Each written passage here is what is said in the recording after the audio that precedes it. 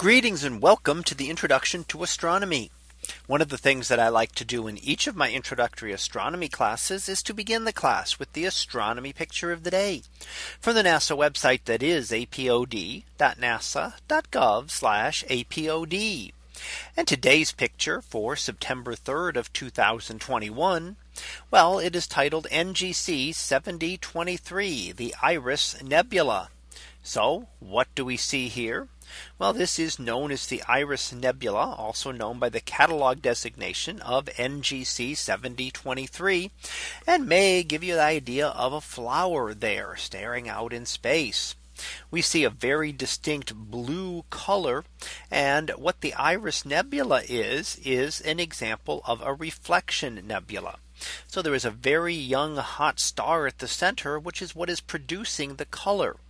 However, the star itself is blue and emits a lot of ultraviolet light because it's a very hot star.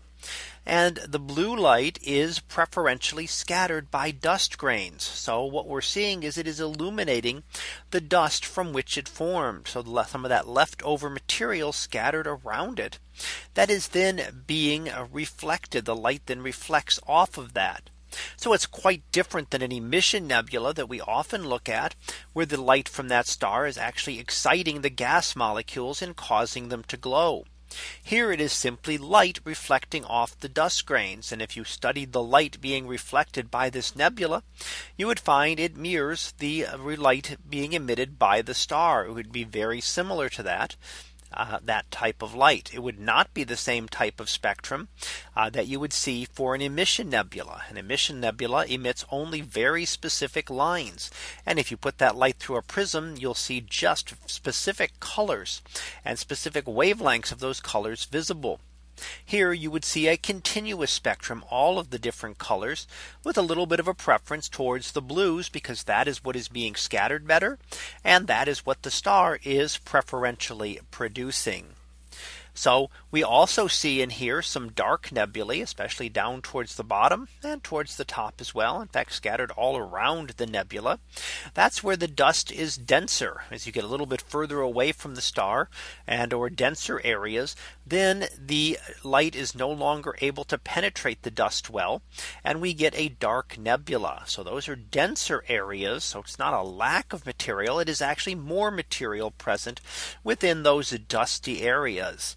And those are areas that the light from the star is unable to penetrate. The way we study those is by using infrared, very long wavelengths.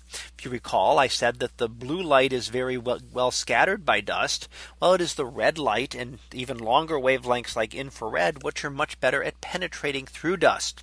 So if we want to study something in a very dusty area, especially heavy dusty area like some of the dark nebulae down towards the bottom, we would want to look at them in the infrared to allow that light that penetrates those to be able to see and give us a peek into what is happening there.